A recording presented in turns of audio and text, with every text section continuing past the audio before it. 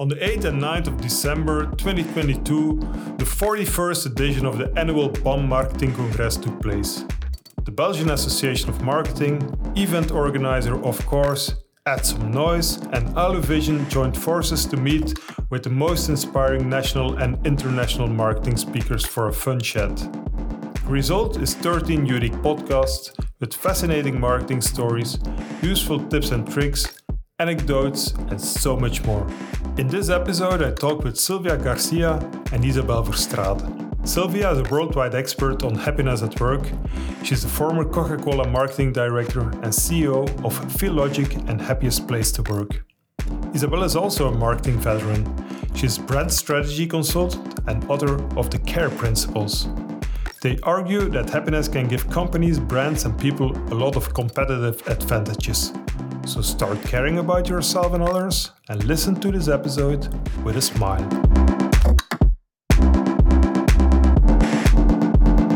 Thank you, Sylvia, for being here. You just gave a talk at the Marketing Congress, and Isabel, you're with us as well. So we're going to have a little podcast episode about happiness, I would say, and about caring, because that's your thing, Isabel. But first, for the people who haven't seen your talk, can you summarize it a little bit in a few minutes? What's the main idea? Absolutely. Thank you for that question. For those who didn't come, I basically explained and shared with people the good news of why happiness is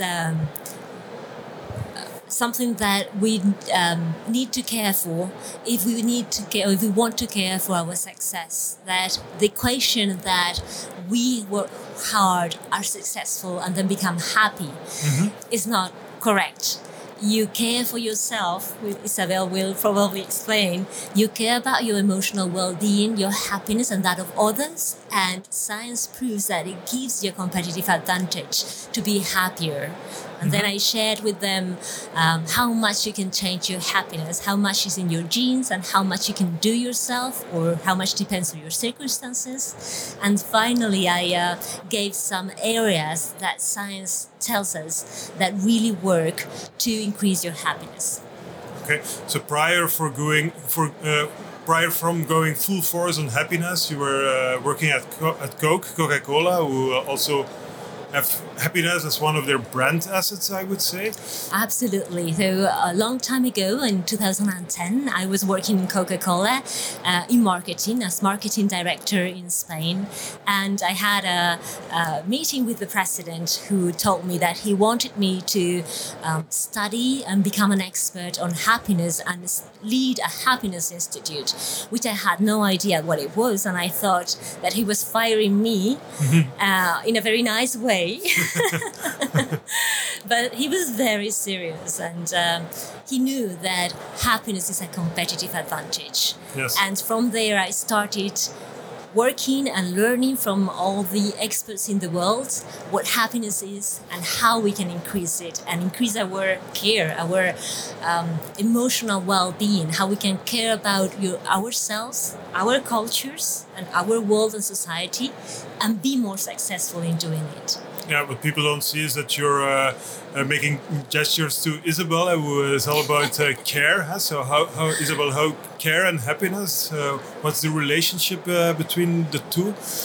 Well, I found it a very interesting keynote that Sylvia gave, because what I learned from her keynote is that the brain of people is wired to fight or to fly, and to escape from situations, and to look at things in a negative way.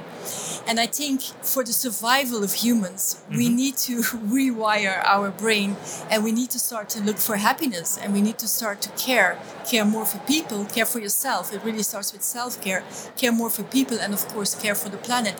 So I think if humanity wants to survive, we really need a complete update on everything that we always have done. So I see a lot of similarities between the CARE principles and between the proof that happy people really are more successful.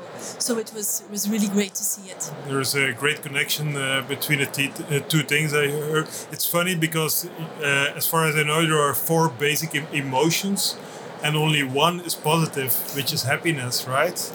Absolutely, yes. Like Isabel was saying, naturally, we are better prepared for spotting the negative and react, as she was saying, with fight or flight very quickly to negative things. So we spot them easily and quickly, and then we save them in the memory, and any new situation that might have any resemblance with a negative one we lived, we immediately classify it as negative and we react to it with a fight or flight, which is the opposite of what we should be doing in a complex world with complex relationships, with change that is all the time around us, and we react to it with fear. So yes, we are not very well prepared, yet the nature made us with a huge capacity to increase our happiness, and it made it so because it's a competitive advantage that help us survive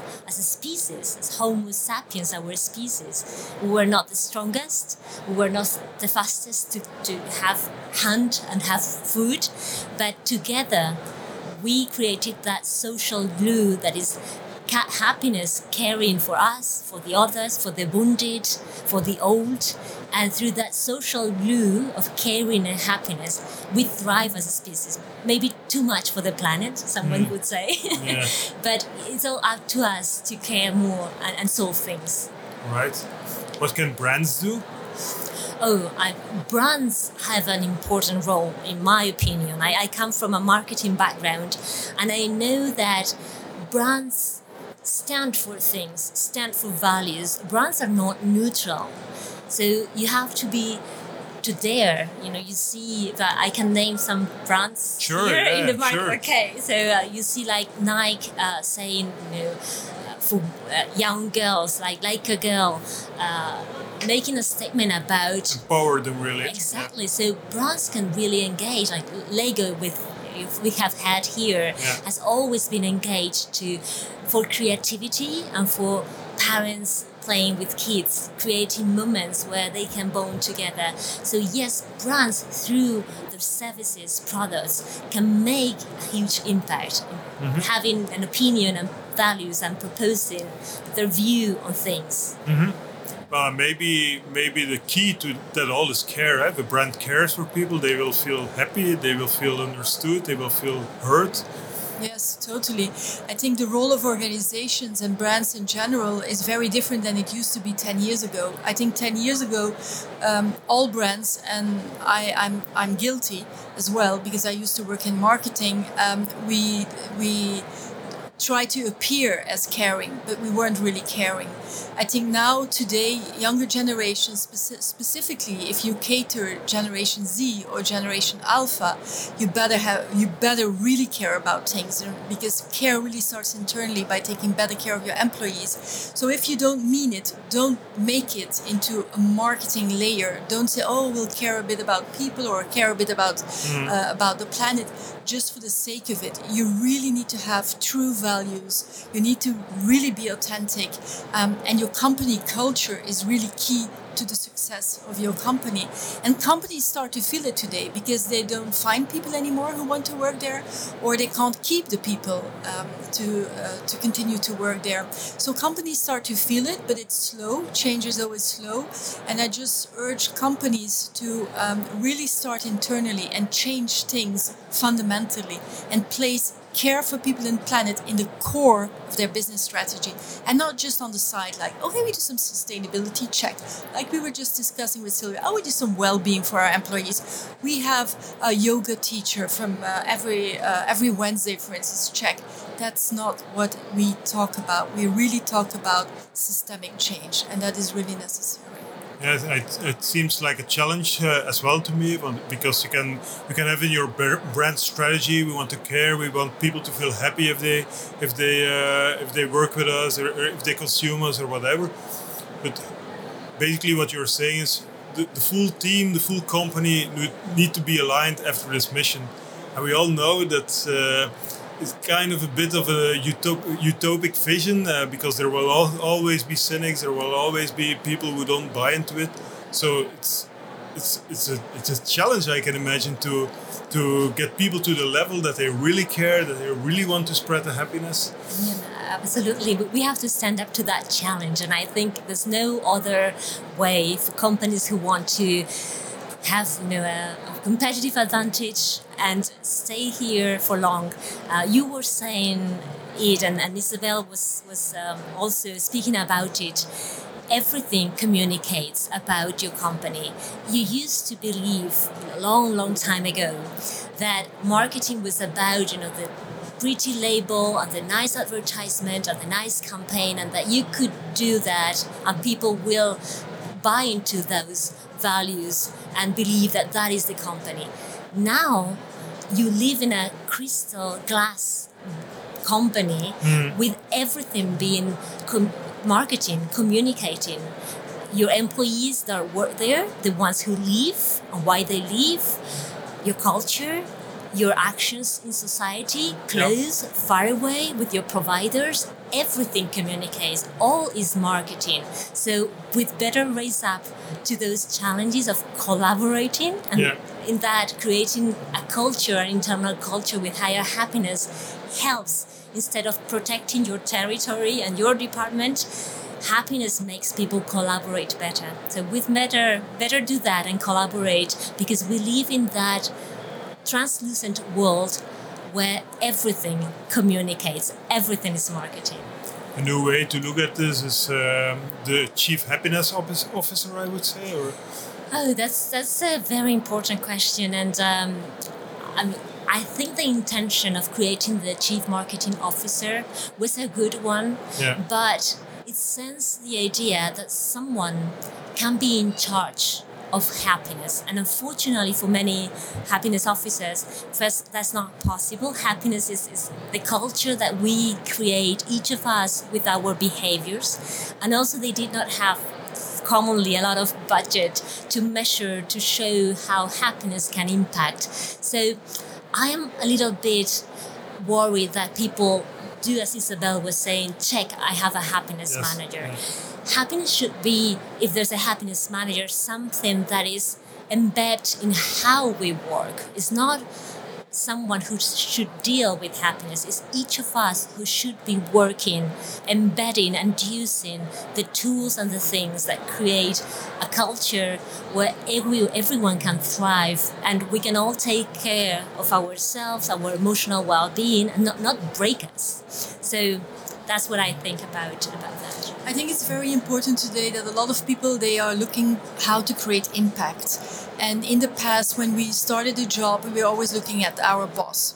Okay, will he give me a promotion? Will he give me a car, or he or she or whatever? We were always looking up.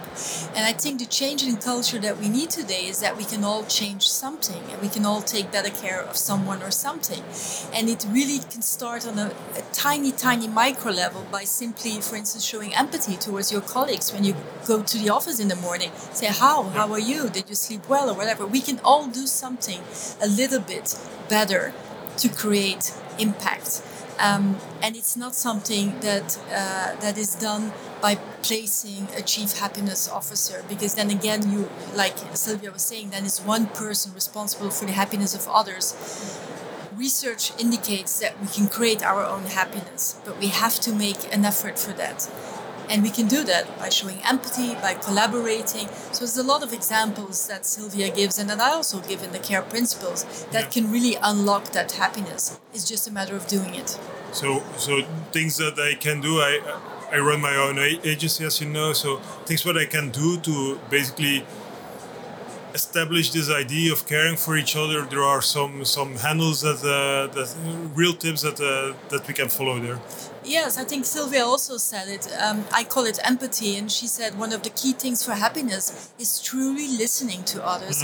Is not listening with the answers already in your brain, but truly openly listening and spending time listening to others. It seems like something so basic, and still specifically in the last years with COVID, where all context was behind screens, we really lost it. We really lost that human human touch. And so you as a general manager of your own agency really take the time to truly tune in with your people. Yeah. Because a lot of people, they don't have the mental nor the physical capacities to deal with all the fast and many changes that we witness in society and all of the turbulence that we go through, and it's not gonna end. People think, oh, if the war is over or if the energy crisis is over, we'll go back to normal. No, we are going through a change of era, and it will go with a lot of many and deep crises. And a lot of people, they simply can't cope with that. So if you have that capacity to cope with it, because your brain is wired more positively, and 50% comes from genes, right? That's what you said, Sylvia. If you have that capacity and you're born with it, help others. Yeah. That is a message that I give with my care principles. We can all take better care of something or someone, and it can be very small. It can be your neighbor, it can be your dog, it can be your children, it can be your colleagues. But just we can all have to do something. We can no longer wait for others to do it for us. Okay, I also hear a plea for more female entrepreneurship, because, as they say, women they talk because they want to clear the air, and men want to come with a solution. So it's not about the solution; it's about hearing, it's about listening, it's about being empathic. More than I guess you're saying something that's a problem, we need to solve it. I'm curious to hear Sylvia's thoughts on that. For me, it's not about female. Of course, I love more female entrepreneurs. I'm definitely a feminist, but for me, it's not about capacities that only females have. I know a lot of very empathetic men. I know a lot of men who are very good in collaborating, who are very good in opening up the doors and turning to others and asking for help. It's a mindset. It has nothing to do with gender for me. Sylvia, what are your thoughts on that? I agree that it's not a female or male. Maybe our society and education have valued more certain type of behaviors, and that when some people do what works. So since women sometimes have been more praised to be good listeners to others, yes, and to praise that the group is a group success and not an individual, they may be better because they have practiced more. Yeah. But what I see from any speech that I give is that men have a huge interest, and it resonates with them, because this is not a men or women thing. This is a human need to connect with others, to lead with good example, to be valued, to feel that you're useful. All things that connects us and makes us better, and that resonate profoundly in so many male leaders as well as female. Yeah, I also didn't want to generalize things, of course. I know you didn't, but it was a good question for the listener. I'm just envy some female capabilities that are very hard for me, so I wish they would come a little bit more natural. You mentioned, Isabel, that 50% of happiness is genetic. Yes, so I was telling during the talk that it's fantastic to know, if happiness is so good for us, then can we do something about it? And the wonderful thing is that already in 1976, people thought about this and studied identical twins to study if it was all in the genes, because they share 100% the same genetic makeup, or if it was about things that happened to them or others. And that study and many others with the science called epigenetics that sees, how much our genes influence what happens to us. All those sciences, and I take this number from a researcher called Sonja Lubomirsky, who's an expert on happiness. She concluded that on average, for most of us, 50% of our happiness depends on our genes. But that is a baseline. Like, how flexible you are. Yeah. You have a tendency or a natural baseline, but you can work on it. Then they realize that what happened to you, the good, the bad, the highs, the lows, the promotion, the car, the bad internet, or the good, the things that frustrate you happens, big or small. When they happen, they are very important.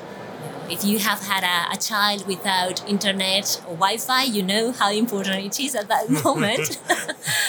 But when time goes by, when you go through that, in cumulative, all those things just account for 10%. And there is 40% that really is in our hands, on our daily decisions, how we do, how we spend our time, with whom, what are the choices we make, how we react to others, how we care for ourselves, our balance, our energy, how we care to build a culture and a society where people can thrive instead of competing against each other, and how we care about society and the planet. So there's a 40% of things that you can really do. We have the key in our own hands. At least around 40%, which is not small. Yeah. I was wondering, since you're an expert on happiness, is it... I can imagine, I will rephrase already, is it doable to be always happy? Oh, a huge question, especially if you were in the US. That is the huge question. How can I be all the time happy? Yeah. And the answer is we can't. And is it something to strive for? And maybe not, because you only see the sun and appreciate it when it has rained. Exactly. We've only appreciated being together when COVID made us, not possible to be together. So somehow, even if it's hard, we tend to only appreciate things that are not attainable all the time. So maybe it's not even desirable. But what I know is that it's not definitely possible. That it's not a destination. It's more a place you visit often, but it's, as soon as you enter, you go out again. And you have to find again the door. It's actually good to hear. The purpose is to visit it as much as possible, finding different doors, which are the factors, the things that you can do in that 40% to find those doors to that room of happiness. And you know that you will get out and in again, and out and in again. But at the end, nobody says that life was not worthy. Most people, think that life was worthy. So the journey is worth in itself. Let's leave it using to the best what we get and trying to do our best to be happier. It's a bit a quest for what they then call, I guess, mindfulness, living in the moment. Even if it's a period that not everything is going well, and you're home and you have a drink with your partner, enjoy it. Yeah, so there are things like mindfulness that surely Isabel, taking care about yourself, knows a lot about. And these are tools to help us recharge. We are very hard on our brains because we live with attention divided in so many things. And our brain is constantly active, and we need moments to just focus on one thing. So meditation is good for many, many things. One of them is bringing your brain to rest. It's an active rest because you're concentrating. It's like being able to exercise your muscle to keep your mind focused on one thing. And curiously, that leaves you less stress and creates new connections. So it's wonderful. But what I would say is that it's not the answer for everything. It's just one of the multiple things that one can do to take care about yourself. Some people find a way to recharge and feel better in mindfulness. Others might run, do squash, do painting, dancing.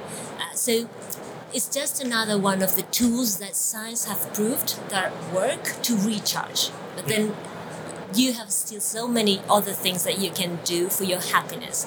So just one more tool. It's part of self-care, Isabel. I'm not a great expert in self-care. I have to admit that I'm only learning now to take better care of myself, because I always used to work a lot.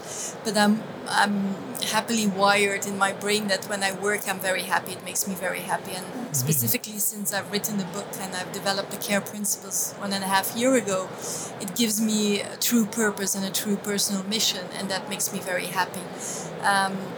But I do also understand that I have to take better care of myself, and I'm not into meditation, but I'm into yoga and sports and taking breaks specifically from all the digital. I'm doing every holiday a digital detox, because all the time getting the impulses in, and I understand that it's not very good for myself. And I also, for instance, one of the things that I do, I don't watch the news anymore, because it's simply too depressing.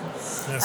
And it brings me down, and I have a very optimistic character, and even if it brings me down, I can imagine other people. So I just shut it out of my life, because I want, because again, I think I can be a little bit responsible for my own happiness.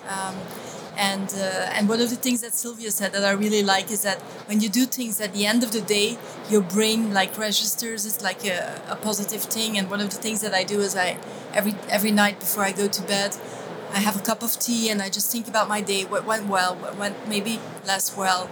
But I'm kind of trying to be happy with the little things, the little successes that you book. I think happiness is not about great moments. It's not like in the movies, you know.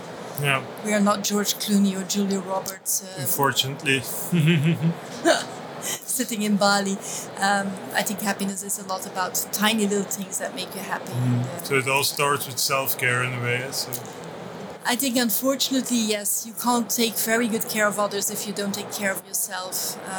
It's the same for happiness, maybe. You cannot make anybody happy if you're not happy yourself. Yes, during the speech today, I shared with so many marketeers that attended, and they were eager to learn how to be happier. And I said, all that I told you, all these tools, it's like the oxygen mask in the plane.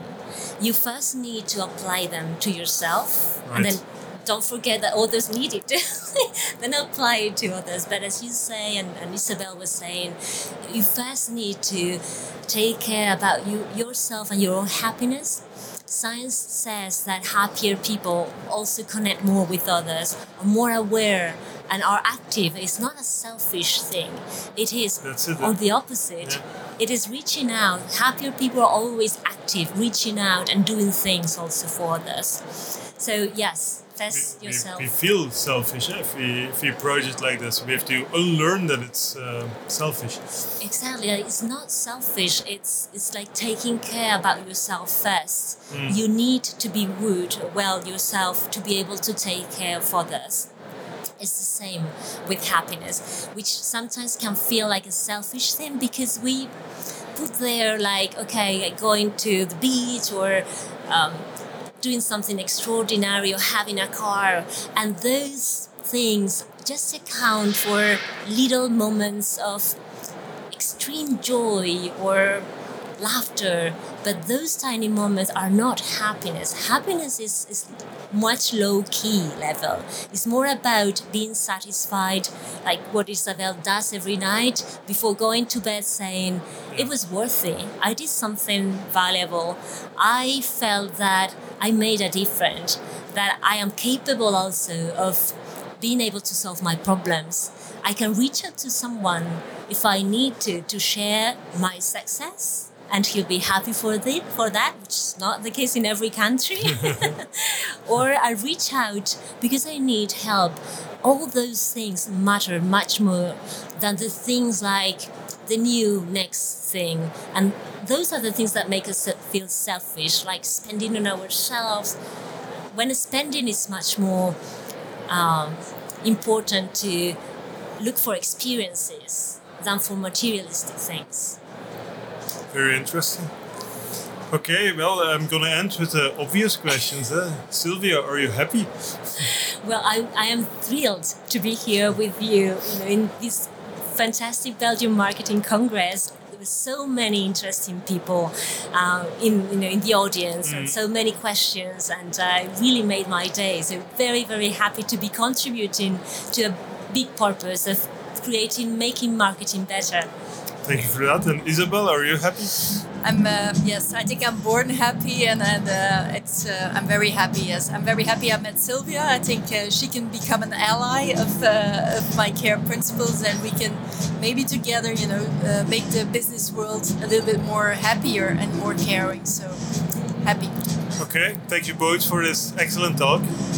Thank you. Thank you, Steve. Did you enjoy this episode?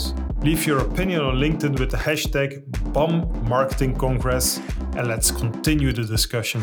Stay up to date with other BOM news through marketing.be, and keep December 7th and 8th, 2023 open in your calendar for the 42nd edition of the BOM Marketing Congress. See you there.